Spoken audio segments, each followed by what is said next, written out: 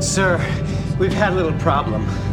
These two women are just arriving. They objected to giving up their weapons. Klingons do not surrender their weapons. Who are you? We are Lursa and Bator of the House of Duras. Hello and welcome to the Duras Sisters podcast. We are not Klingons, but we are sisters. And I'm Ashlyn. And I'm Rihanna. Oh man, I am extra excited to record this episode today because it's been like 3 weeks. Yeah, I'm like grinning from ear to ear to be back on the pod with you, Ash. Yeah, same. That's why my intro was like especially excited today. We are talking about the villains in Star Trek Picard. Dun dun dun. Season 1, everyone. The only season. Yeah. Right now, unless you're watching from after February 2022, then you can slap us because there's 2 seasons. Yeah, but unless you like use some chronoton particles to go into the future or like hopped on a whale probe, but that's the only way, really. Whale probe. Wow. Speaking of whale probes, a little bit. I just know this does not involve whale probes, so thank you for that beautiful transition. Go for it. You're welcome. We had talked a little bit last pod about our upcoming series, but Ashlyn, I thought you could tell the fans here a tiny bit about our upcoming series after Villains. Okay, I stand corrected. Your transition does include whale probes. Correct. Wow, Rihanna. Okay, yeah, our next series is going to be movies. So if you listened to the end of the last podcast of Discovery, we made this announcement. And so I want everyone to start getting really hyped up because I kind of feel like this upcoming movie series is going to be our Destiny series, the one that both of us have been looking forward to for a really long time. And we already have a guest planned for our second episode. Woo! So yeah, just get ready. We have one more episode of Lower Decks Villains after today's episode, of course, and then we will launch right into the movie series. So go ahead, grab your friend who's been going through the Kolinar and grab your pajama looking uniform, and we will be taking on the motion picture in about a couple weeks here. Yeah, I'm actually going to do some like advanced research too, which I'll tell you guys later, but I'm just very excited. So thank you all for tuning in, and we can't wait for you to all join us for the movie series. But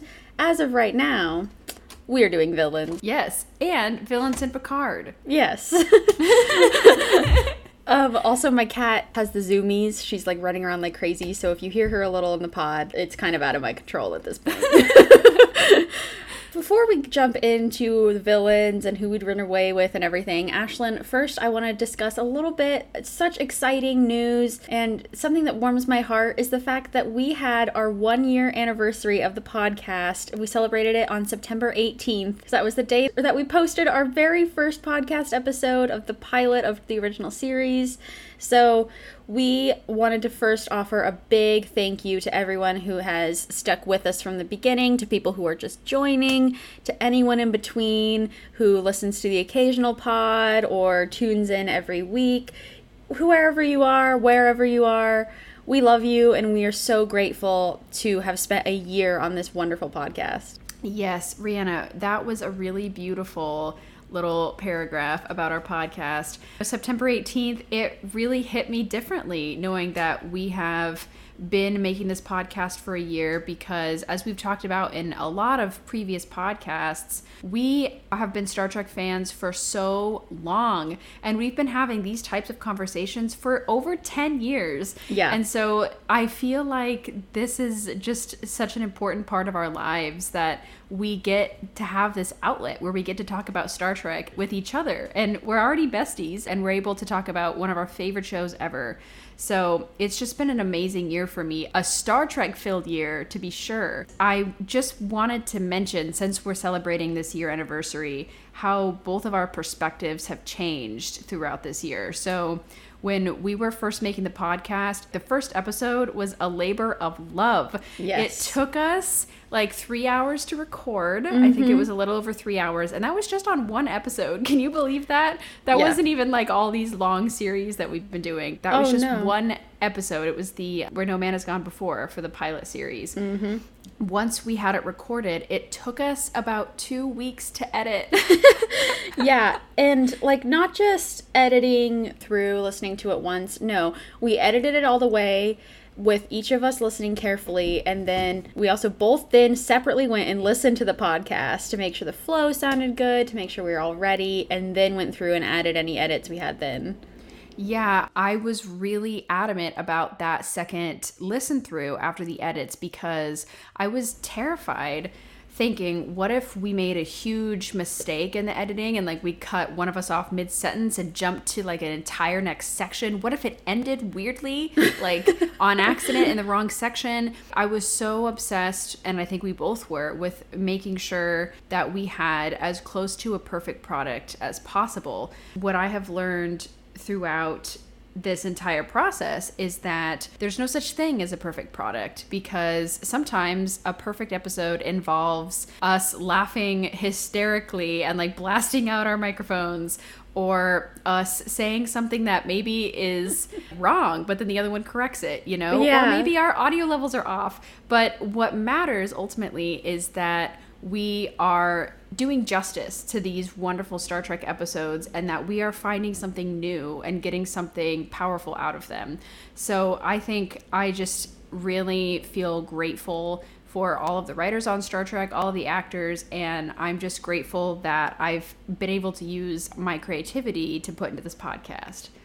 Yeah, Ashlyn, that was gorgeously said, and I cannot agree more. I think that this podcast has allowed me a different type of artistic expression than I ever would have imagined, because I'm a writer, and so this is completely opposite to my medium, like almost exactly to the type of stuff that I do in my art. And so it was a really interesting way to like branch out for me, because I can express myself way better via letter than I ever could just talking to someone. And so I think that this podcast really actually helped me too, to learn how to articulate well and how to really say what I'm trying to say verbally, you know? I mean, of course I have these notes written down and pointers and all of that, but once you're here on the podcast, you're just being recorded. And of course there's edits, you can take stuff out you don't like or whatever, but ultimately it comes down to how well you speak about the topic that you love. And I think that Ashlyn and I have a really fun dynamic that like we knew we needed to share with people. I cannot be more grateful for this year. I mean, it really pulled me out of some dark places. Like Star Trek in general is a way to pull anyone really out of a moment of solitude or sadness, or even a way to sit with it in like a way that's healthy of watching Star Trek, you know? And so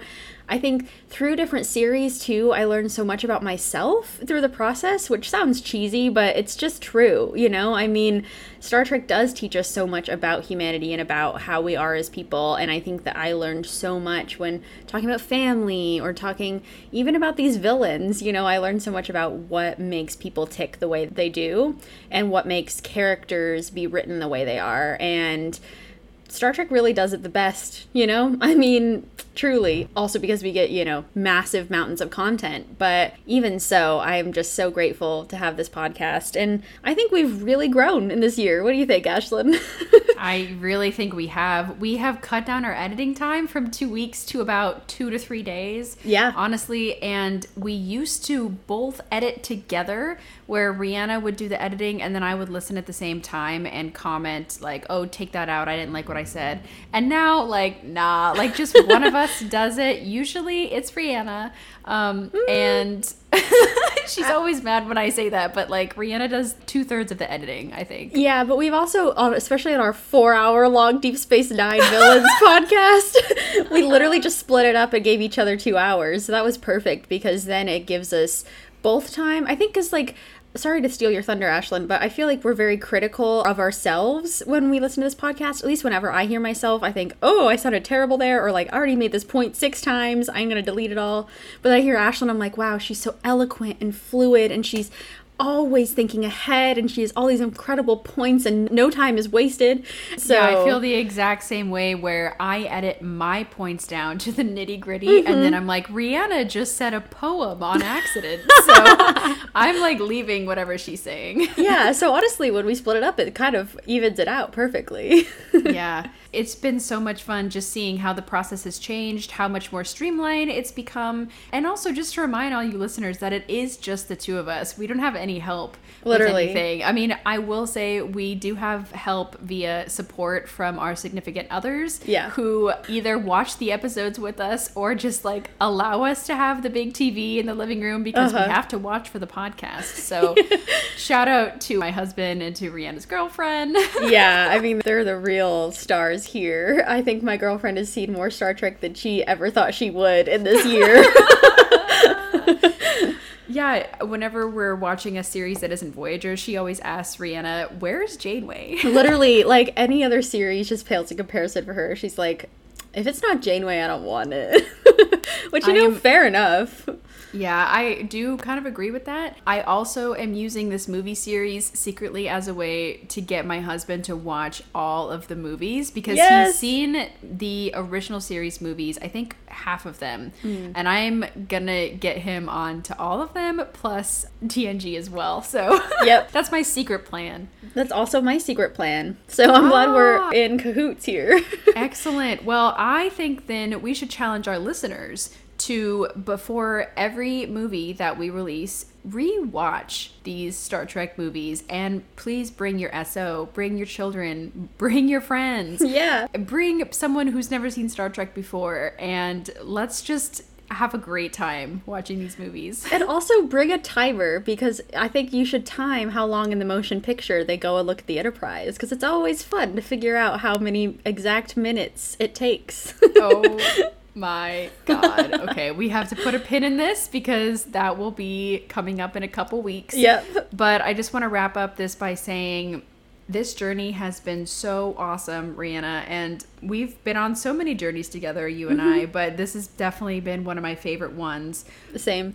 And I love making this podcast. I hope we make it till we're 80 or 90. Yeah, sure. Everyone will be like, oh, these old ladies need to quit.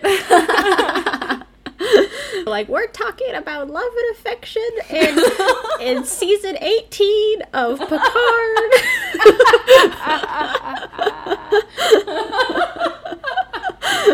This is the second animated series that they spinned off of the character of Arex, and we're going to delve into his character for 5 weeks. Actually, I would delve into Arex for 5 weeks, so don't even test me. I'm ready to talk about his children, so let's go. Anyway, thank you all for listening. This year has been fantastic. We hope you will continue to listen on for the rest of the year. And for this week, also, we wanted to do another shout out to a listener of the podcast. So I am a avid writer of fan fiction, and so a while back I wrote a fan fiction with Kirk and Spock in it. It takes place right after Journey to Babel. I was very inspired after we watched the Family series. And so then at the bottom I was like, well, these are Star Trek fans, I might as well promote the pod. And so I said, go ahead and listen to Duras Sisters podcast if you want. And then Savik of Vulcan responded and says, I've read this fic how many times? 6? It is amazing every time. I relate to it so much, and you did so well. I love your podcast as well. I hope you and your sister are doing well. So thank you to Savik of Vulcan on Archive of Our Own, who read my fanfic and also, like, listened to our podcast. That is so thoughtful, and I'm really glad you're enjoying it, and I hope that you're doing well, too. I love that we have all these different mediums where people are reaching out to us, because we've had messages on Instagram, Twitter, Archive of Our Own, Facebook, just people supporting us. So thank you, Savik of Vulcan. And I'm pretty sure that is the actual Savik who's reaching out to us. So I feel like it's very high praise. I hope that they like my Kirk and Spock fanfic then. I hope Savik enjoys it and doesn't feel too jealous. I know, yeah, Savik might be a little jealous, but I'm glad that she likes it. Yeah. And now, Rihanna, I'm asking you a big question. Okay. A gigantic, important question. who, out of all these villains in Star Trek Picard, and in fact, let me remind you who some of these villains are. Please, so then I can kill 2 birds with 1 stone. Love that, Ashlyn. Brianna, today we are talking about Narek, Narissa, Commodore O, the Tal Shiar, the Synths, Bajazil, and a tiny bit, like 1 sentence about Dr. Soong. So out of these people, or even like a random person I didn't mention, who would you run away with in Star Trek Picard? This is a tough one, Ashlyn. You know, there was a lot of interesting villains in this, but I honestly think I would run away with the synth who looks like Soji, but she's on the planet. I don't know her name. But the golden one? The golden one. The golden Soji. And here's my reasoning. She studied Vulcan for, like, years. We could share our love about Vulcan culture. She's totally a, like, Vulcanophile. I don't know what you would say to that, but, like, she's obsessed with Vulcan culture like I am.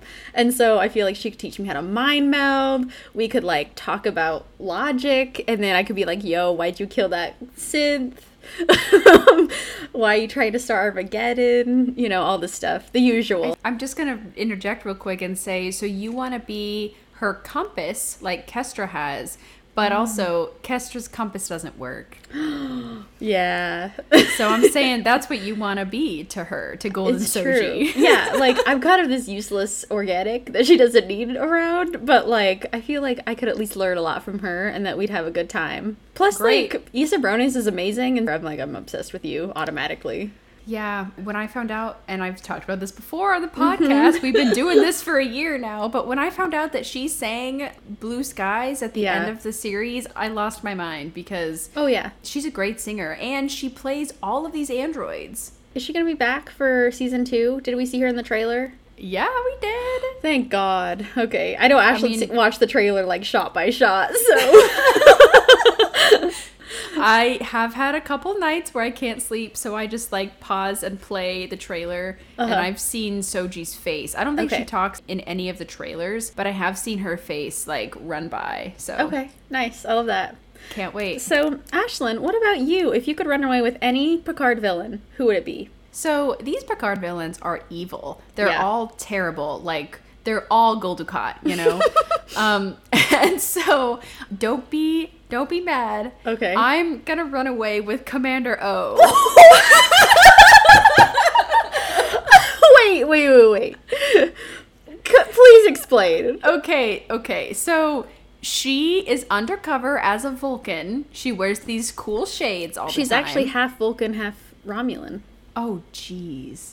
I'm so racist. I just assumed her race. Wow. Oh, jeez. Yeah. I'm so sorry.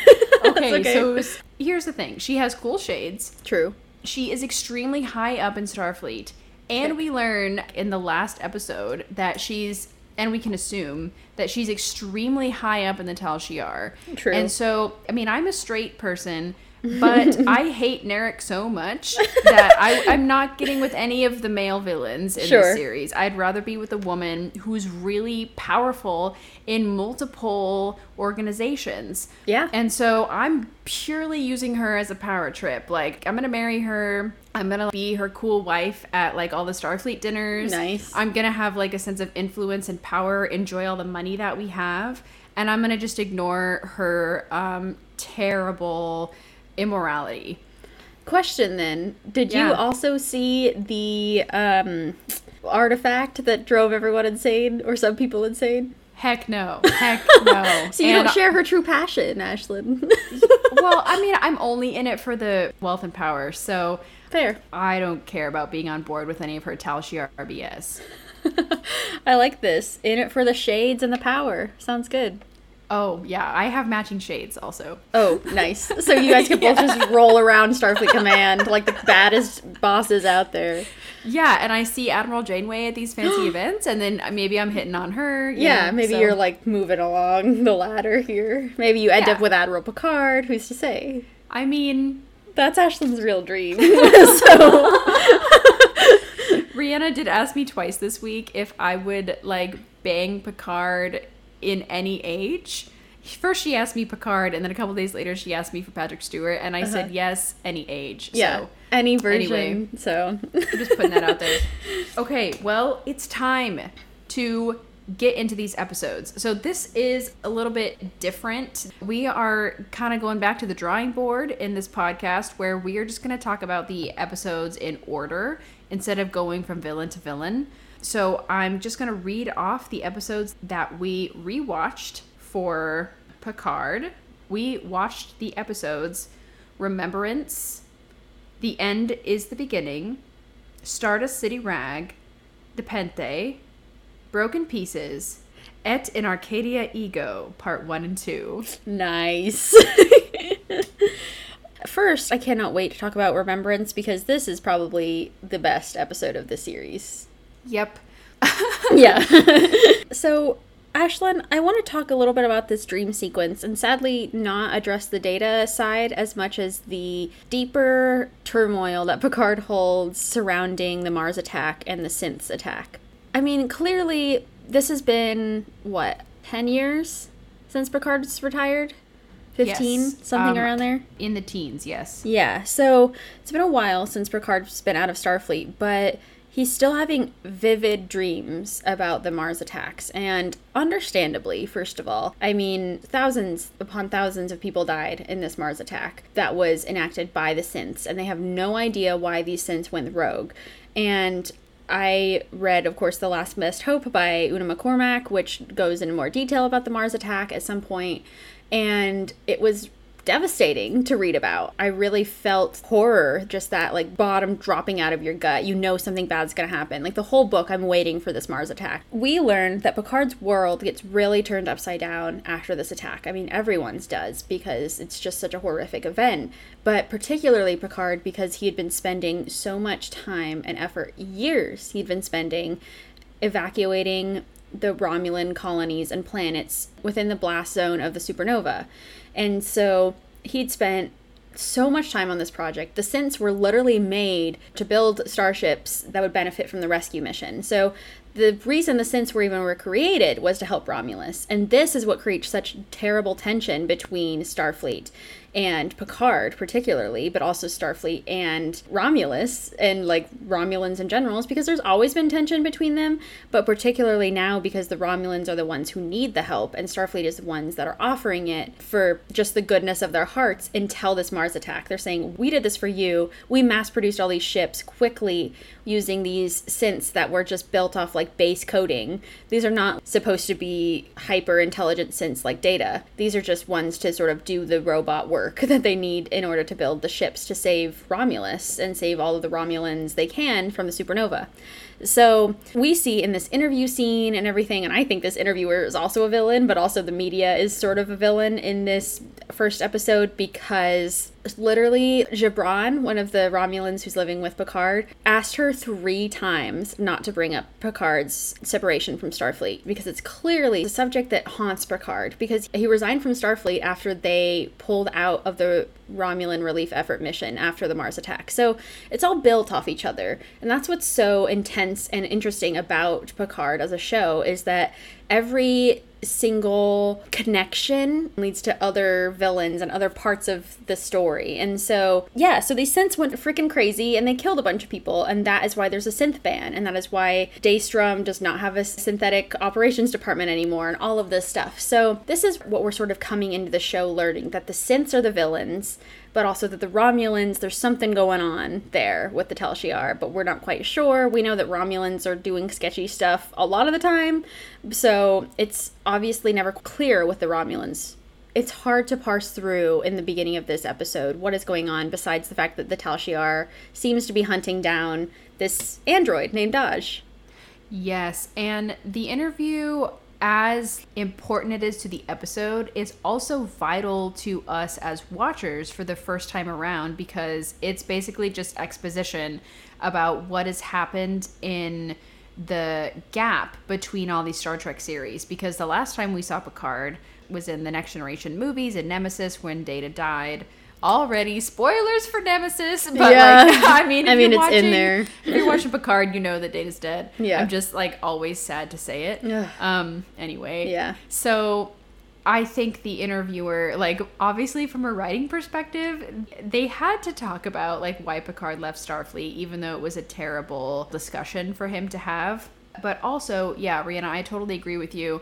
The thing that's so cool about setting up the Tal Shiar as the main villains is that you don't even know that they're the main villains until much deeper into the series. And if I had to guess who the villain was from the first episode, I would say it's Starfleet, because I'm so lined up with Starfleet ideals. And I'm so used to Starfleet being always awesome, except for Section 31, that this show is already telling me from the start, do not trust Starfleet. And so in a couple of episodes, when we're first meeting Commander O and everything, I'm already suspicious because Picard has said, I'm suspicious. This isn't Starfleet. We abandoned the Romulans in their time of need. That's so horrific. Yeah. Ashlyn, thank you for bringing that up, because I think another important factor is that it's not just the show telling us that Starfleet is suspect or is not great in this timeline. It's Picard telling us that. And if Picard has lost his faith in Starfleet, like, that's scary, because he is like Starfleet's poster boy. Yeah, I was going to say poster child. You read my mind. Yeah. Yeah. There's like posters of Picard and it says, please join Starfleet. Literally, we want you for the fleet. Like, that's Picard. That's his soul. That's his soul, you know? And so the interviewer asked, why did you leave Starfleet? And he says, because it wasn't Starfleet anymore. You're right, Ashlyn. I really like what you're saying about Starfleet being sort of this, you're questioning all the time. What is going on with them? And I think it really rode the coattails of Discovery well with this. You know, I think that they did a good job of creating sort of this version of Starfleet that even in different time periods we see the cracks, and like that's the foundation that Deep Space Nine set up for us at the very beginning of Deep Space Nine. And it just really is interesting that Picard was in that pilot. But anyway, can't talk about that now. But we've been seeing the cracks in Starfleet since the 90s, folks. Yeah. They've been there. We've just been too naive to look them close in the face, because it's like, don't look a gift horse in the mouth. Starfleet is amazing. It has no flaws, because we want to live up to this ideal world. But the writers of quote unquote New Trek are pushing those boundaries, and it's very fun to watch and interesting and also devastating, because I want to believe in Starfleet through and through, but these days you can't. Rihanna, I mean, we're going to have to start keeping a tally of how many times you read my mind. This is like the 4th time already. Wow. I was just going to say that the first time I watched Picard, I was feeling these feelings of shame, honestly. And I was so frustrated that the writers were not aligning themselves with the view of Starfleet that we had all throughout The Next Generation and throughout most of the Star Trek series. And honestly, that's Gene Roddenberry's vision, is a positive view of the future. And we have so many science fiction franchises right now that are negative views of the future. Yeah. All of them are about futures that are bleak and hopeless. And so for Star Trek as a brand to be producing this show that has the future as being anything but in this time of terrible need that we have as humans, I was very frustrated. But now I'm like so on board, and I've seen Picard so many times and Discovery so many times. Anyway, that's my rant about, like, if you are feeling strange about these new Star Trek shows, just give them a chance. Watch them through, see how you feel after that, because they just do a really good job. Yeah, anyway. And they guide you through. And I think that that's what's important, particularly with these first few episodes of Picard, is that, yes, we learn that the Federation betrayed Picard and that Starfleet betrayed its values, but we also learn that the values are still there within people, you know, and we see that it can still grow and be nurtured in these different ways, even with a decidedly motley crew, as Picard says. Exactly. And also, who wants to put their faith in organizations anyway? You know? Right. Like, I don't have my faith in Amazon. I have my faith in the Amazon workers who are fighting for their pay and fighting to get a union. Yeah. You know? I don't have any faith in Jeff Bezos. So, no. Similarly, you know, with Starfleet, I have faith in the individuals. And that's what Picard has taught me as a show is you got to be the one to make the change. Absolutely. So, back to a point I had very long ago about, okay, sure, is Starfleet the villain? Not actually. It's really the Tal Shiar. They're setting this up as the secret villain because they are a secret organization after all. But we do get a hint of this. And I literally have never noticed this before. But when I was watching this first episode, Remembrance, when these agents dressed in black beam into Daj's apartment with her boyfriend, they start speaking in Romulan. Yeah. And then one of them says English. And then he gives all of the orders to Dodge in English for the rest of the time. And they're all talking in English to each other for the rest of the time. And so I feel like that is a deep hint to anyone who happens to like recognize Romulan as a viewer, but also just to say that this goes very, very deep. And so even though, you know, they've had all this foreshadowing, they're also just giving it to you on a platter saying, yep, these are Romulans. Yeah, and quick crazy thing I noticed, which doesn't have anything to do with villains, but just shocked me, and I have to say it, is that Dodge's boyfriend is Zahian. And so he comes from Poe's planet. Yeah. I know. I was completely shaken by this. She was like, oh yeah, like, you're intuitive. You're Zahian. And I was like, he's what? So anyway, I had to share that with everyone. That's a great Easter egg. Thank you, Brianna. Oh, another really fun little Easter egg I found when Picard is about to go to his interview. He says something in French, and I kept going back like 5 or 6 times trying to figure out what he said, because the subtitles just say, Picard speaks in French, or whatever. And so I literally was like, what does he say? And then I'm pretty sure I heard the guillotine, and I heard something like awaits, because then Gibran accuses him of being dramatic, but literally Picard is like, the guillotine awaits. And so I really feel like this is the show where they set it up, where Picard is literally like, the guillotine awaits. Like, this is all that's left for me, you know? So anyway, I just thought that was really interesting. Also, really quick, I found this correlation to be really interesting, is that the fact that we hear multiple times people talking about history, and like in the interview, Picard brings up Dunkirk, and the interview lady is clearly not aware of what it is, which is pretty much a no-win scenario, essentially. Dunkirk is. And many lives were saved because of the sacrifices, but a lot of people died. Because of civilians. Civilians rose up and were able to help those stranded. For those of you who are like the reporter and don't know, and also missed the great movie with Chris Pine. Right. Chris Pine was not in Dunkirk. Yes, he was. What part? Are you kidding me? He was the main character. What? No, he wasn't. Rihanna. Tom Hardy was in it, and like Harry Styles at one point. Literally, he was the main character in Dunkirk. I can't believe I got that wrong. I'm sorry. Okay. Anyway, you're right. I completely blocked that out. So I'm saying that I think Star Trek fans have a higher probability of seeing Dunkirk because of Chris Pine. Because of Chris Pine, yeah. Yeah, so thank you, Ashlyn, our little history coordinator here. Recent history with the movie, but... Yeah, true. He says to her, you're a stranger to history, a stranger to war. I think this is a very prudent point, and something that we discussed a little bit in Deep Space Nine, is that war times act completely different than how times of peace do. Picard has been through enough wars and been through enough combat to see this and to know the difference. And I think that it's interesting because later on, when they're talking about Romulan mythology being akin to the daily news, or they talk about the myth of the destroyer, how it was actually just history, and history always tends to repeat itself. And so I think just like keep your ears out and eyes out for that as we're talking about and watching these episodes, because they do discuss history a lot and the danger of its repetition. That is a great point. And I think that, honestly, Khan's greatest mistake was thinking that Moby Dick was history. Rihanna, that is a great point. Thank you for bringing that up. We do tend to rely so much on history because we are all just trying to find our way through our present situations. Mm-hmm. And both individuals and organizations tend to rely on what they learned in the past to move forward. So I think that's a really good point.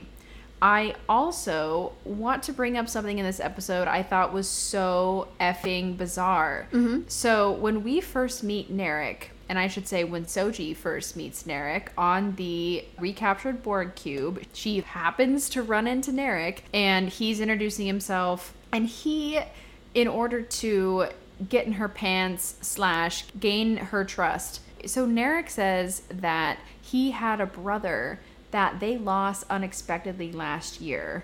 And so I'm wondering, was this actually true? Or is this just something to gain her sympathy so Soji can then say, oh, this guy's like in mourning, how sad, I should sleep with him. Ashlyn, I wrote this exact same question down, so point for you for reading my mind, because literally, because every other time I've heard it, I'm like, oh, he's using his sob story as an advantage, or he's like using the death of his brother as this way to get close to her. But now I'm watching it through a villain lens. I'm like, he probably just made that stuff up. He doesn't. He has a sister. I don't not think that we ever hear about a brother in that little family of theirs. No. This was my conclusion as well, just because it is never brought up ever again. Yeah, I mean, the only time, sorry to interrupt, but the only time that he has another family discussion about his family and his bigger family than just Narissa, his sister, is when he was like, I'm not the stupid brother now, am I? Because it seems like the rest of their family was in the Jad Vash, which is the even more secret organization that's trying to get rid of synths. And so it seems like because Narissa went and saw the crazy artifact that makes some people go crazy, it seems like her mother did and her grandmother, like it's a very ancestral tradition. Yeah, her aunt. And so it seems like all the women, like Narek was the only male in the family who was sort of disgraced, he said, like the disgraced brother. And so that's how he's always felt in his family dynamic. And so, yeah, I did not hear anything about her brother. I think he just straight up lied about it. I think he did too. Thank you for confirming my suspicions. Mm-hmm. I hate him even more. Right? So Rhianna has this amazing Star Trek group who she joined in San Francisco, and she watches a lot of episodes with them. And we actually even had the creator of that group, Ed Johnson, on our podcast talking about Picard in our family series, which actually I was really thinking about while I was watching Nepenthe. Mm-hmm. But same. Anyway. So in the Star Trek group, Rhianna, I remember you telling me that people thought that Narek was hot. Oh my god, like half the group was like, where's that hottie Romulan? I was like, what? I was like, maybe I'm just too gay for this, I can't see it, but like, I don't know, I do not think, apparently he's got sort of this like swagger about him, or it's the fact that he's like not like your average Romulan. You know how Romulans are very stereotypical in Star Trek? They've got like all the same clothes, the same shoulder pads, like everything's the same about Romulans. And so he's got like a leather jacket, these like combat boots, and so I guess he's sort of like a baddie, question mark? I mean, he has a beard, and I like beards. Yeah. I don't know. The thing for me is like, he's fine looking if he didn't speak. If he didn't open his mouth. Yeah. But I don't like his disposition. He just seems like really whiny to me and really clingy. Yeah. Anyway. I mean, he literally told Soji he loves her in like the 3rd episode, and I was like, bro. Yeah, okay, so I think let's go into this. Yeah. Obviously, he really did fall in love with Soji. I think that is true. And even though he was trying not to, and his sister said that was stupid, I think he actually did fall for Soji while he was trying to gain information from her. Mm-hmm. And so he's both betraying her and fulfilling out his duty while he's choosing to get so comfy cozy with her. And I don't know. I just feel like I just don't like him. He's just so 2D and like, oh, too bad. I don't know. What do you think of Narek? I really feel the sort of tone you're making is how I feel about Narek as well. Like, he's so blah. I don't really care. Like, I don't care that he fell in love with her. I don't care that his sister is sort of domineering and obsessive. I don't care that they have this weird sort of incesty relationship. I just don't give a F about this character as much as I wish to have for a major villain like him. You know, and I think as we're watching Picard for the first time, there's definitely some suspicion around him, especially once we meet his sister and we know that they're sort of in cahoots, that they're talking about ways to get to Soji, and Narek's always pushing for more time. He's like, just give me a couple more sessions and I'll be there, or whatever.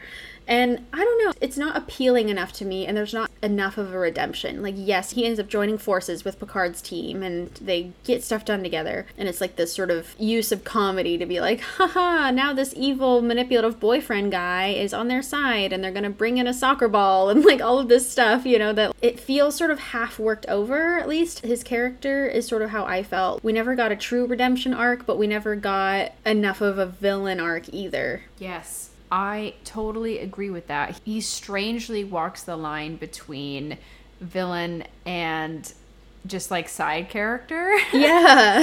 And I wish I would have had more of a background. I wish I would have had more information about why is he the disgraced brother. Yeah. Because I don't think we know, besides what your hypothesis was, Rihanna, about how in Romulan society it seems like they really actually value women. Well, I don't think in Roman society. I think only in the Jad Vash. But also in Elnor's. True, and in the Quat Malat. That's true. And in the Quat Malat. Yeah, I just feel like there's True. like, yeah, I mean, we have like nuns, but they're not like crime fighting, you know. You never know, Ashlyn. You're right. I mean, we're Don't not make non-assumptions. Oh, Jesus, get out of here. Anyway. Yeah, I don't know. So that's my complaint about Narek. I hope you don't only think I'm like objectifying him for his appearance, but for me, I just feel like there's just not enough writing for me to really appreciate him as a villain. And as you said, he turns to the quote-unquote good side, but I feel like his sister, Narissa, is a much more powerful villain and a much more effective villain in the show, because she is clearly running the operation on the captured Borg cube. She's the one overseeing and clearly watching all of the cameras, because in a couple episodes when Picard and his motley crew get to the Borg cube, we have Elnor aboard and he's helping Q try to save the cube and save all the XBs. We see that Narissa is watching them the entire time, and has them totally under surveillance, and nothing is escaping her grasp. And also we see, I love this. Here is Narissa's greatest hits right Yeah. now. So we also see in the 8th episode, Broken Pieces, that Narissa is the only Romulan who is able to withstand the terrible prophetic vision that Commodore O shows her, and shows the rest of the Jat Vash, because so many of the women either kill themselves or severely injure themselves after they see this horrific vision of the future. But Narissa just has a tear run down her cheek and she says, "We got to stop them. What do we do?" Yeah. Ooh. So basically, to me, like, she's a much more effective and powerful villain in the series, and I fear her much more. And I think her greatest weakness is her brother. So maybe I'm answering my own question, like, why is Narek like so underwritten and why is he so disgraced? It's because he's terrible. Yeah, Ashlyn, and I really like what you said about that is her weakness, is Narek. And I feel like she does have a weakness for family, because we do get a glimpse into her sitting at her aunt's bedside and talking to her about how she's going to fulfill this plan and she's going to destroy all the synths, and that she just needs her aunt to wake up to help her. And I think that she feels very lonely and lost, you know, in this huge, daunting task. I mean, it's her and O, and then, of course, people who O commands, which is a gigantic armada. I mean, she's got a big fleet, but, like, they don't understand the true horror of what they saw at the admonition, the artifact thing. I think you're right, Ashlyn. She does have a weakness when it comes to family, and that, honestly, I think made it easier for Narek to say, hey, I just need a couple more days.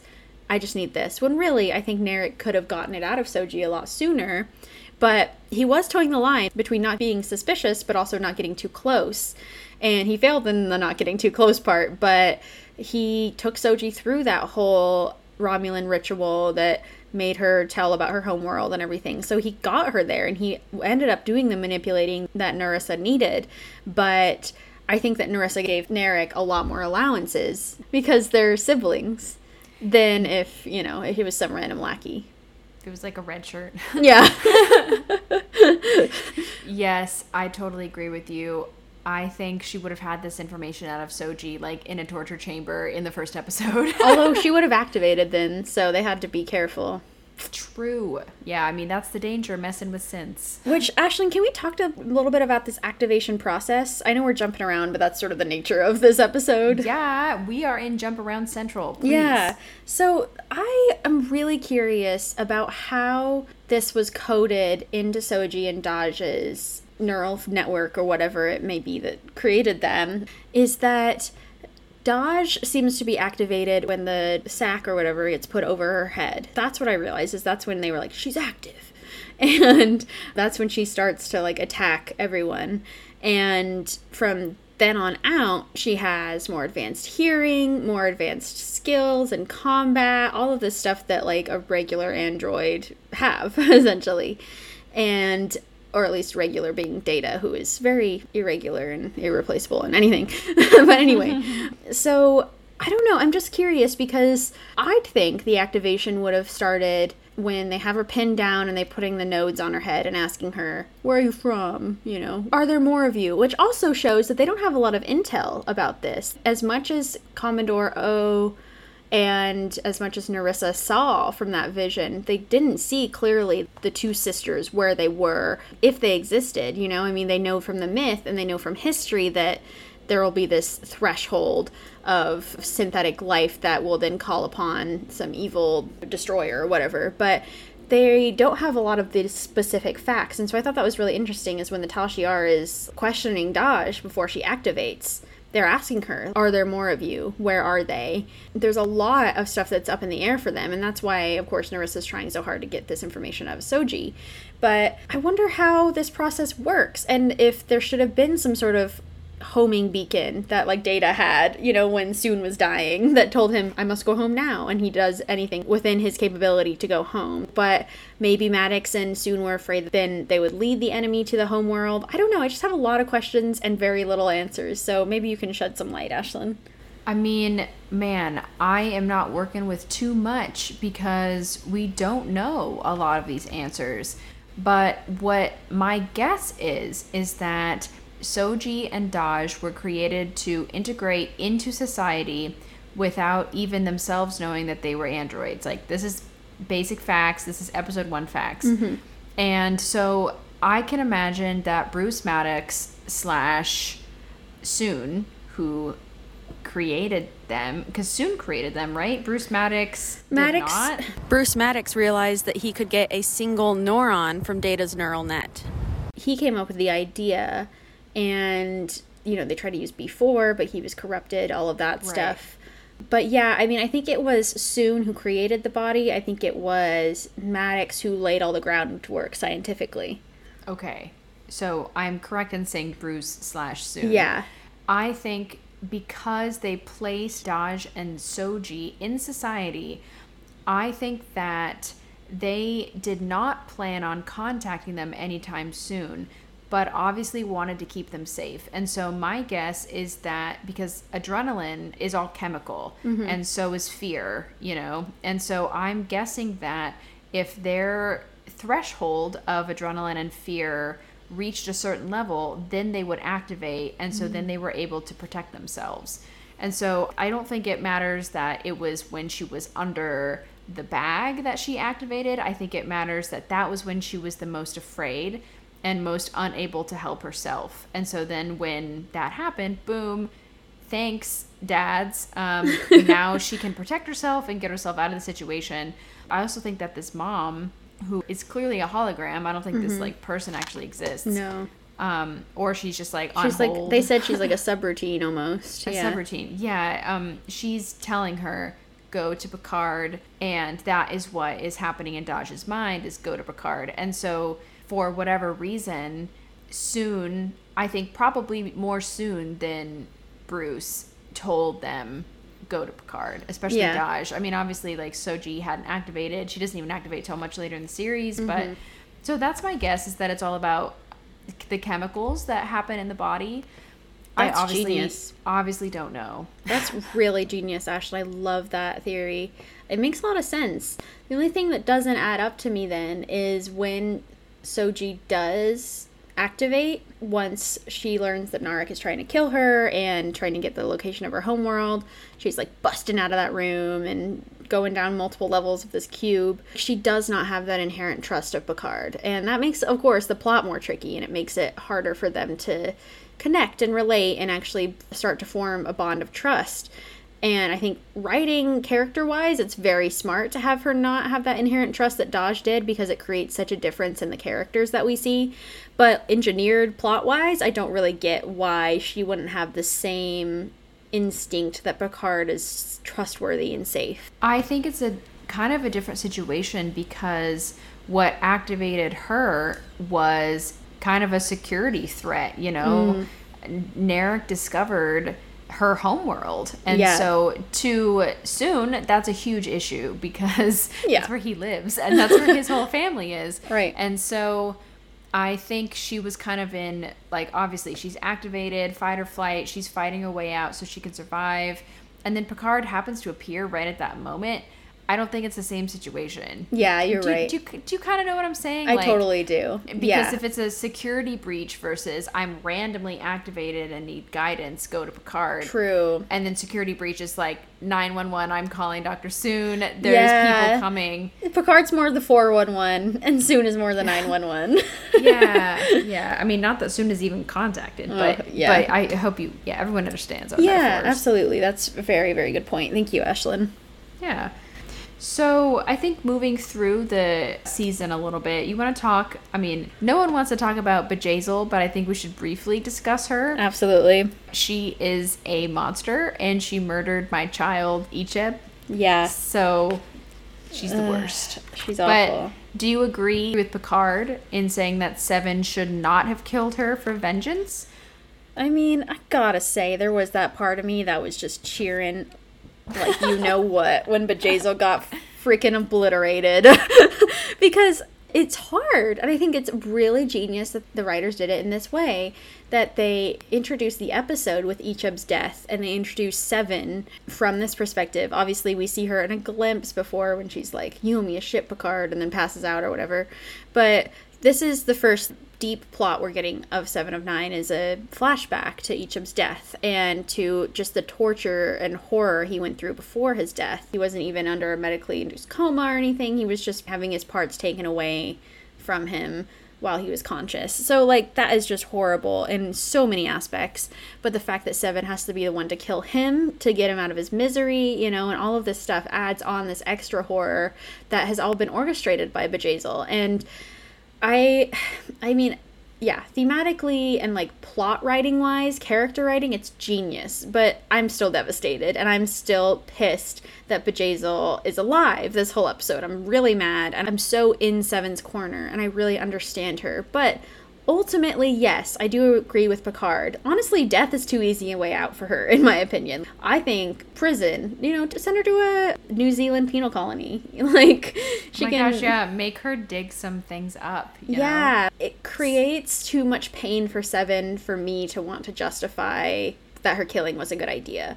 I think in the moment, it relieved some of that grief, but in the long run, it creates this cycle of vengeance that is very toxic for her and something that she needs to work through, you know, and something that she's not quite ready to face because she spent so much of her life being guided by Janeway, and then whatever happened when they got home and Seven joined the Rangers and everything, it seems like Ashley and I were talking about this, like she doesn't have that guidance anymore, and she doesn't have that sound voice of reason saying, hey, maybe don't, you know, like, hey, we all love you, we're here for you. She maybe has somewhat of a rapport like that with the Rangers, but we learned that Bjayzl snuck up her way into the ranks of the Rangers, and so she created massive, massive trust issues for 7 of 9.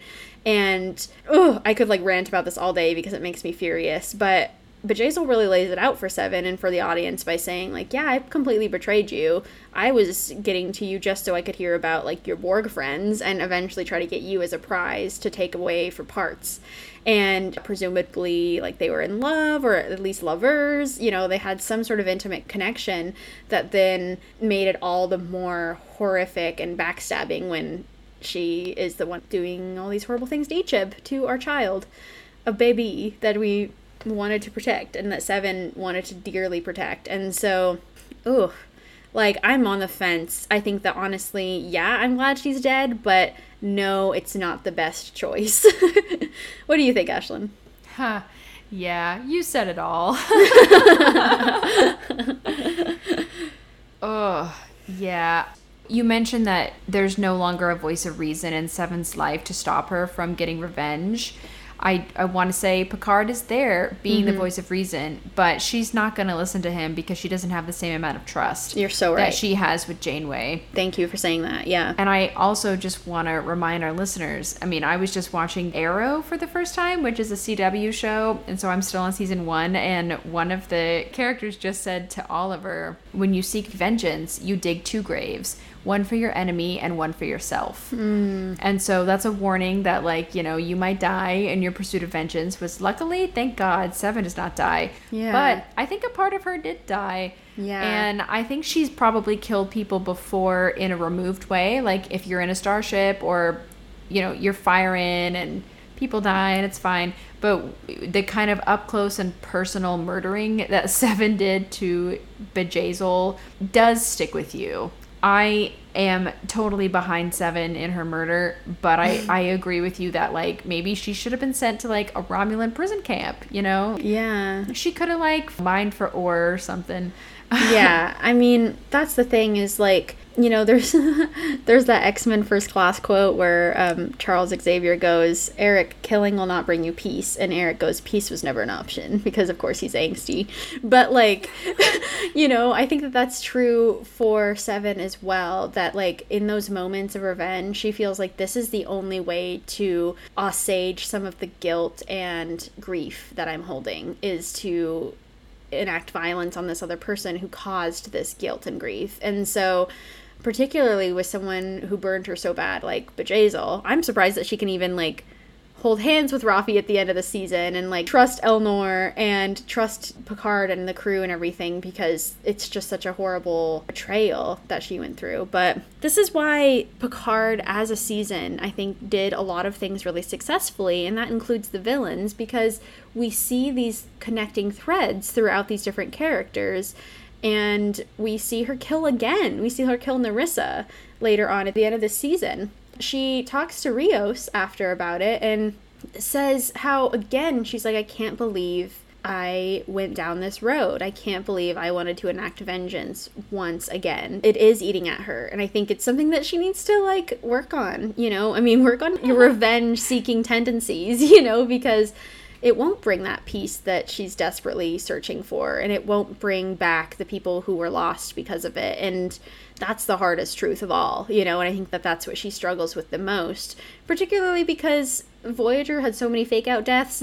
I'm sure a lot of them were disillusioned to the fact of death, because it's just like, they'll be alive by this anomaly next week, or, like, we'll get them back before the end of this episode. You know, I mean, Star Trek does have a tendency to not actually follow through and kill off characters, and so when they do, it's all the more devastating, and that's why Egypt's death and Hugh's death was so devastating.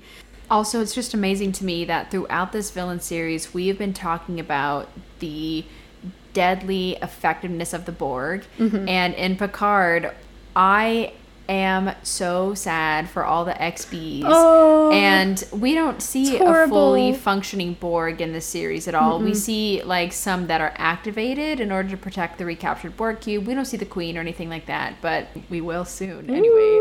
Just season 2 anyway. Yeah. But yeah, so it's just really interesting to me that the most feared and one of the most disturbing villains in Star Trek, now in this series of Picard, we are able to feel a total 180 about them, and we are so sad for the people who were assimilated. There's no justice for me to have Egypt and Hugh die in this series. It is just so awful, and I'm so mad. I know, like, every time I think about Hugh, I think about Iborg, and, like, that's one of my favorite Next Gen episodes, and then I just get even more sad and mad at the same time. And so, like, yeah, I also want to hunt down Narissa and kick her off that little cliff. Like, that sounds great. Yeah. Yeah, and every time I think about Egypt dying, I think about all the amazing episodes we had in Voyager where he found out that his parents, like, sold him off to the Borg because they couldn't take him, and how Voyager took him and raised him as their own, and Seven became his mom, and Ashlyn, like, I can't even look at you. He had all of these amazing, like, Borg children or Borg siblings that he was being raised with. It's just, like, so devastating. And I'm here to say, once again, we do so many proclamations, Rhianna, but I'm here to proclaim that I will watch an Egypt series, and that's the only forgiveness I will take from the Star Trek brand, is a full Egypt series. Yeah, Egypt writes, because honestly, he was in Starfleet. I want to learn the heck out of that. I mean, I would take a short trek. I would Thank take you. just a 20-minute short trek about each ship from season 7 of Voyager to season 1 of Picard. That's what I want. Thank you. Even if it's a montage with like a Rocky theme playing in the background. That's what I want. Getting stronger. Yeah, it's him like doing pull-ups. Going Yeah. higher. Yeah. Ugh, yeah. So, Ashlyn, I really like your question about Seven, though, and she's very complicated in this series, and I really appreciate what they did with her character, and I can't wait to see more, honestly. Same. I think we should dive into the finale and really go into the nitty-gritty about the synths, the Tal Shiar, the Jad Vash, and Dr. Soong. Yes, Ashlyn. First of all, I am going to quote Attack on Titan here. When Erwin talks to Eren, he leans down and he says, "Who do you think the real villain is?" And literally the entire time I'm watching Picard, I'm asking myself this question, especially for this rewatch. I'm asking myself, who is the real villain here? And Ashlyn, like we said earlier in this episode, we really don't get the full picture until the finale. We get glimpses. We get the wonderful episode in Broken Pieces where Rafi is starting to put together all of this information. Her conspiracy was right all along. Mars was not a random attack. It was done by the Romulans in order to instill fear of synths into the Federation and make them ban all synthetic life. Boom. Mic drop. Yeah. I mean, so what's crazy about this is this whole plan started 14 years ago, before the first episode, when the Jat Vash took this group of women to see the vision, and then Narissa, the aunt, and Commodore O are the only ones that kind of are like doing okay afterward. So, I mean, I kind of have a lot of questions. Like, we see Commodore O is absolutely surveying Starfleet like crazy. First of all, she's security officer, so that's her job. But she is watching Picard when he visits Agnes to talk about the synths in the very first episode. And then she comes up to Agnes and says, "What did you talk about?" She's getting all the information she can. This is Commodore O. And then she implants a device into Agnes so she can track her, and she orders her, because Agnes is a Starfleet officer. Commodore O instructs her to go with Picard, follow him, do whatever he does. And then also she basically forces a mind meld onto Dr. Jurati. Yeah. And I mean, this big Vulcan taboo. This should be your first sign that this lady's not practicing Vulcan tradition, because you have to ask permission. You can't just like mind rape someone. If you've seen Enterprise, like that doesn't end well. So she forces this vision onto Agnes, and Agnes is even like stuttering, like she's like, okay, you know, like she's not ready for this mind meld. Yeah, definitely not consenting. No, and she gets it nonetheless. It's this terrible vision. Poor Agnes is like puking. And I also want to point out that I don't think Jurati saw the full vision that the Romulans and the Javash actually saw. I feel like she just saw maybe like 5 seconds of it. Yeah. And then because everyone else in that group like killed themselves. And I don't think that Jurati has like the gumption to survive that type of like full vision, you know? I mean, true. She says she contemplates suicide every day since seeing that vision. Yeah. And so I think that Commodore O was just giving her a taste to manipulate her, which obviously works, because Jurati throughout the season, she kills Bruce Maddox, her lover and partner, in work and play. And so all of this is leading up to the finale, because they finally found out where Dodge and Soji come from, and they found the planet of the synths. It's not even named. It's like this random planet that has numbers on it. And Dr. Soong is there, and this is not the Dr. Soong that we have met before. Yeah. This is not like Old Man Soong. This isn't Lore or Data. This is actual Dr. Soong's son, like flesh son. Yeah, biological, from the womb. And I just want to say, like, Rhianna, we don't know who his mother is, because on Next Generation, Data's mother, quote unquote, was an android that Dr. Soong built. And so I guess Soong just like stuck it in someone before he died and had a baby, didn't even like care about him. Yeah, I mean, he said, I'm not a synthetic life form, a fact which my father reminded me of a lot. So I don't know how Soong even, like, saw him. Yeah. Or how, like, when they even interacted, but... I mean, either way, it's a brilliant way to just shoehorn Brent Spiner into this series because... Yeah, I mean, they did this for Enterprise. Like, it's just, It's amazing, always. Soon and his 20 kids, like usual, like in Enterprise. I was like, oh my god, we get this trope again of his augmented kids. I'm like head in hands right now because I never put together that, like, Ancestor Soong from Enterprise is literally like the same plot. Same guy, yeah. Oh my god. Yeah, only with synths instead of augments this time. Wow, that shook me. Yeah, I know, right? I mean, one Soong is the same, it seems. Yeah. Yeah, so, I mean, luckily for us in our villain series, this Soong isn't evil. He's just trying to continue his father's work. And, I mean, it's lucky they have the same good brain. Right? Yeah. Yeah. The work that he's done on this planet created so many synths, and we have Golden Soji, as Rihanna mentioned in the beginning. Yep. We have a lot of different synths that are in different states of completion. We have some that are closer to Data, some that are closer to Soji, and it's really interesting to see the planet that he's made. And, man, they are vengeful. Yeah, woof. Like...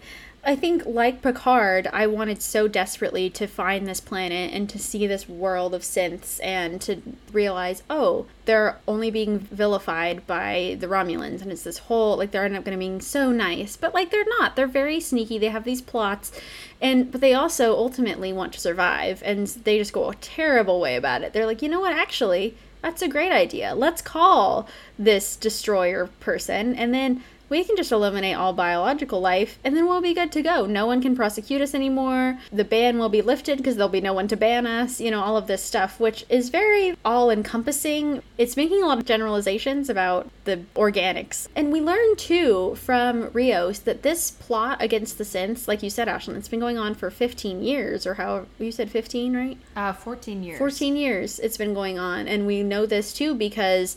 Rios's Captain Vandermeer of the Ibn Majid, killed the two synthetics that they found who were just sort of journeying. I guess they're on the shuttle. Maybe they were sent from the homeworld to go explore, what have you. But he was ordered by Starfleet High Command to kill the synthetics and then, of course, to cover up all of the information about them and any sign that the synthetics were even there in the first place. And he ends up killing himself. Like, it's horrible. He is so crushed by this guilt of being ordered to murder these two innocent lives, you know? And so probably Commodore O gave the order, you know? So it's hard to hear about because we know that this conspiracy and this plot against the synthetics has been going on for so long. Jad Vash has been trying to stop this for so long, to stop history from repeating itself, because apparently in the admonition that they watched, this is what happened billions of years ago or whatever, where synthetic life became too powerful and reached a threshold that then called a destroyer of worlds who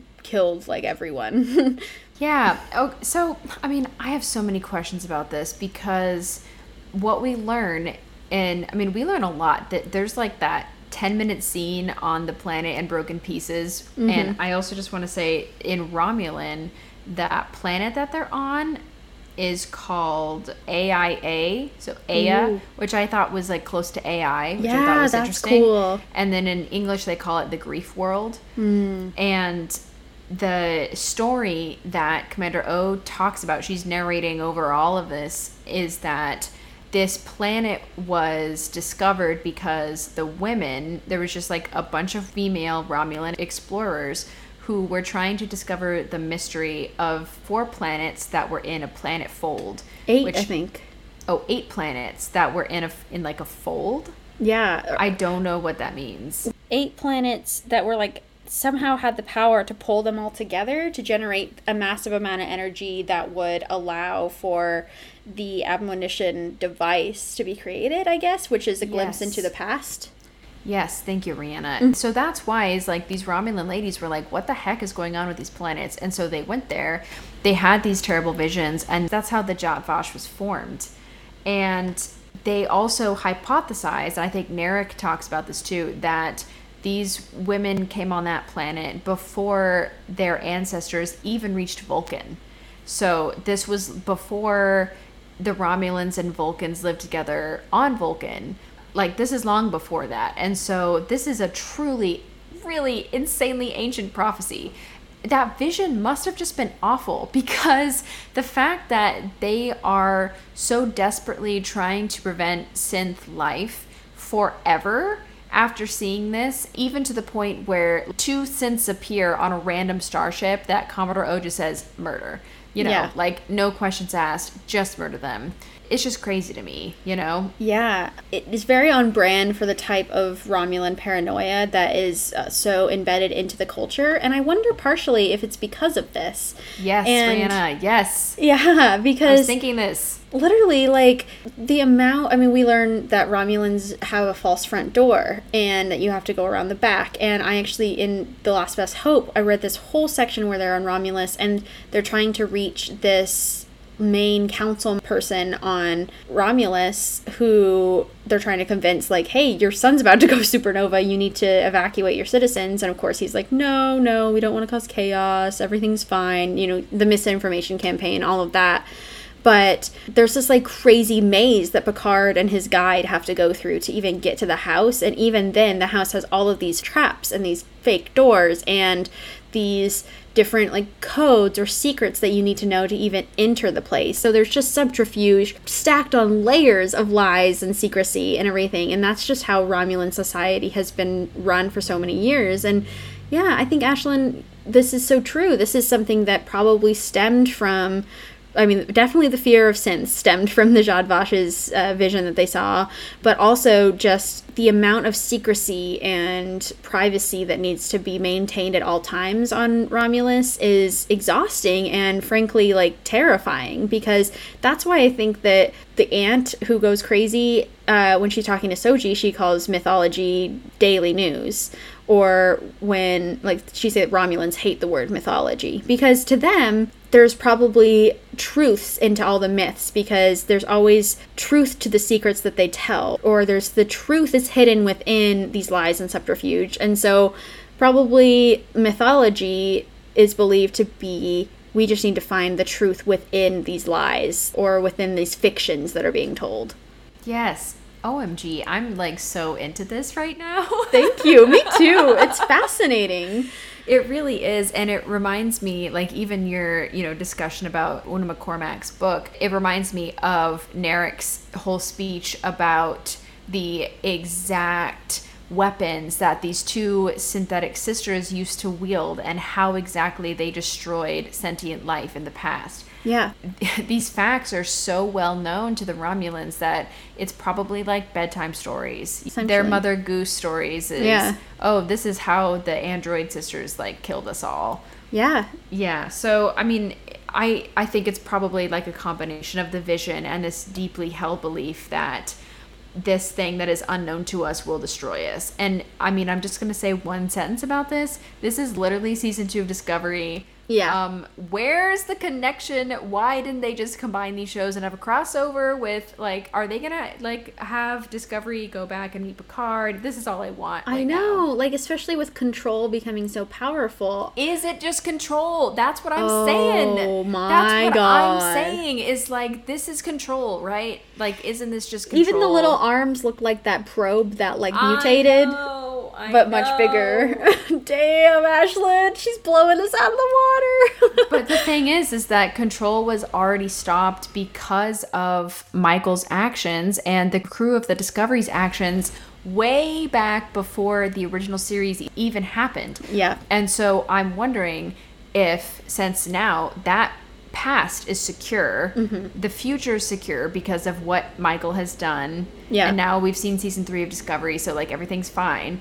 But is this just another breach where Control could have taken over the universe once more and destroyed everything? Right. Like, maybe actually the Romulans are right and this will happen again. But thanks to Riker and Picard, it doesn't happen. Thanks to the power of Picard's speeches. That's what really saved the day. I mean, and the fact that he risked his life and the Picard maneuver. So there's some other factors, but that's a big one, is his speech. Yeah, and, you know, Golden Soji didn't get away with it. Yeah, that's the main goal. Yeah, Soji was really taken in by them, and understandably, this is her family. She's slowly remembering things about her planet and her homeworld the closer she gets, which I think is fascinating technology, that, like, she gains more knowledge right as she realizes she needs to know it. It's just there, which is so cool, but... I mean, like, I just, like, pour one out for Dr. Soong. Yeah. Like, any informatics. Soongs, yeah. evil or not, like, oh man, you're a genius. Right? You know? I did not like how Maddox treated Data in Measure of a Man, but, like, I gotta pour one out for him too, because, like, Soji and Josh are truly remarkable. I'm really glad that Picard, obviously I'm glad that Picard was able to get through to Soji, but I think that it was only done because he, exactly like he said, I'm going to teach them that there are other ways than fear to learn, you know, because he says fear is a terrible teacher. And it's true. I mean, you can only sustain and control people with fear for so long. And once you give them a kernel of hope, or you give them a Picard speech, that fear is eradicated. Absolutely. Period. Period. Yeah. Well, I mean, the show's called Picard for a reason. Yeah. Oh, yeah. I Wow. mean, this is amazing. And Ashlyn, do you think that they're going to bring this evil, overarching synthetic form back at some point? Do you think it's going to become maybe something that they do in Section 31 or something they do in Picard later on? I mean, it seems like they try to do a wrap-up like Discovery does, where they have a season-long arc, but then they wrap it up with defeating the villain at the final episode. But I still feel like there's so much left unwritten and unsaid about this major AI who comes when the threshold is broken or whatever, this destroyer, that, like, I'm just very curious and I want to know more, but I'm not sure if we will get any more. Especially because all the trailers about the next season of Picard are about Q and Yeah, and about time how, travel. Yeah, time travel. They're going to come back to LA, which literally, I'm just going to say right now, I was living in LA while they were shooting Picard. So I was like looking out for Rafi and Patrick Stewart every day. Right? Oh my God. Amazing. And Seven. But anyway, obviously, in like we talked about at the very beginning of this podcast, in 6 months, you all are going to be laughing at us because you will know the answers. But my guess is that we're not going to go back to this synth plot line unless it's in Lower Decks. Yeah. Because Lower Decks is amazing, and they will just like slip in answers to questions we've been waiting for like 20 years. That's so true. Like what happened to Giant Spock, but anyway. Yeah, literally. That's like a 50-year mystery. Yeah.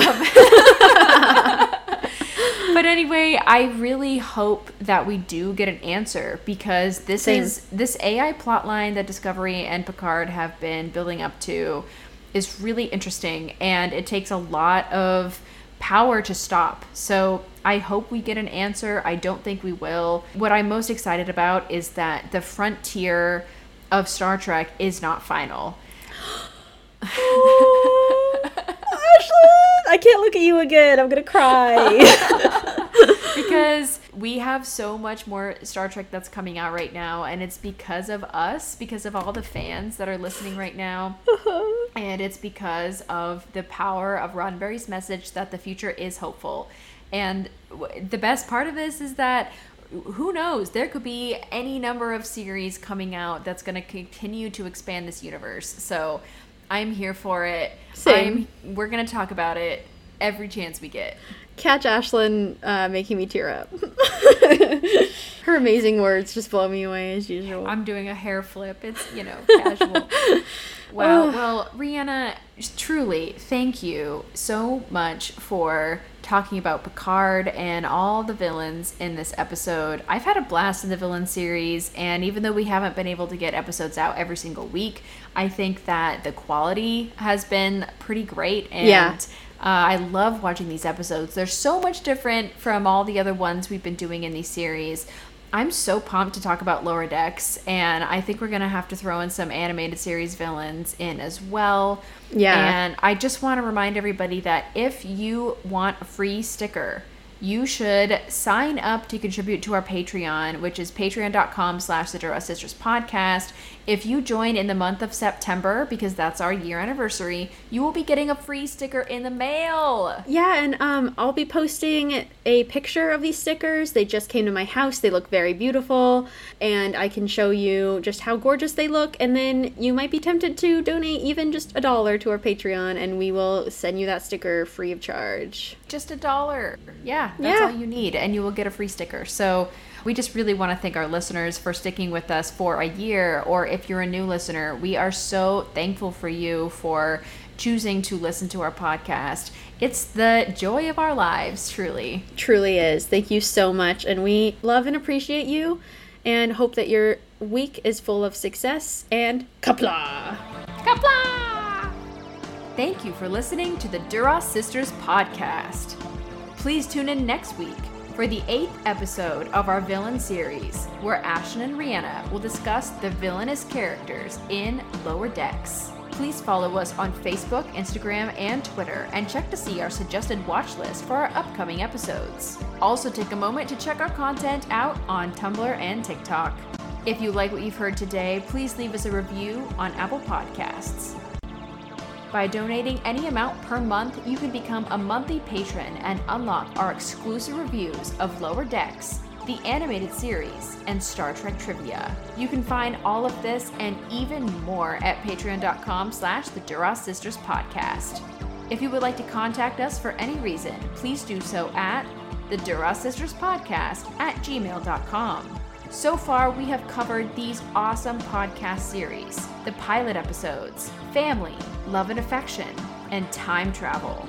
If you haven't heard a particular series, please go back and listen to any of these episodes. Social media and marketing by me, Ashlyn Gelman, and Rihanna Hurd. Editing is done by Rihanna Hurd and Ashlyn Gelman. Our intro, Klingon Battle, was written by Jerry Goldsmith. And our outro, War's Revenge, is by Arilla Voltaire. Hey, I'm just thinking about Star Trek. I know you can't talk, but I just, I wish I could sit down with the writers, or even better, I could just, be employed as an idea giver to the writers. Because I would say, next Star Trek Day, we're having an Enterprise, Where Are They Now special, and the whole crux of the plot is they're trying to find the Porthos because Scotty beamed him away, and so they bring the whole crew back together to try to see where Scotty beamed him to, and then everyone's having a great time, and Trip is alive, and it turns out that Deanna and Riker had a dream about the finale. I mean, this is all I'm saying. This is what I want, and I think I should be allowed to have what I want. So. Anyway, and also I can't stop thinking about Janeway and Chakotay. I don't know what's wrong with me. I just that's all I think about is them getting together. So, cool. All right, love you. Bye.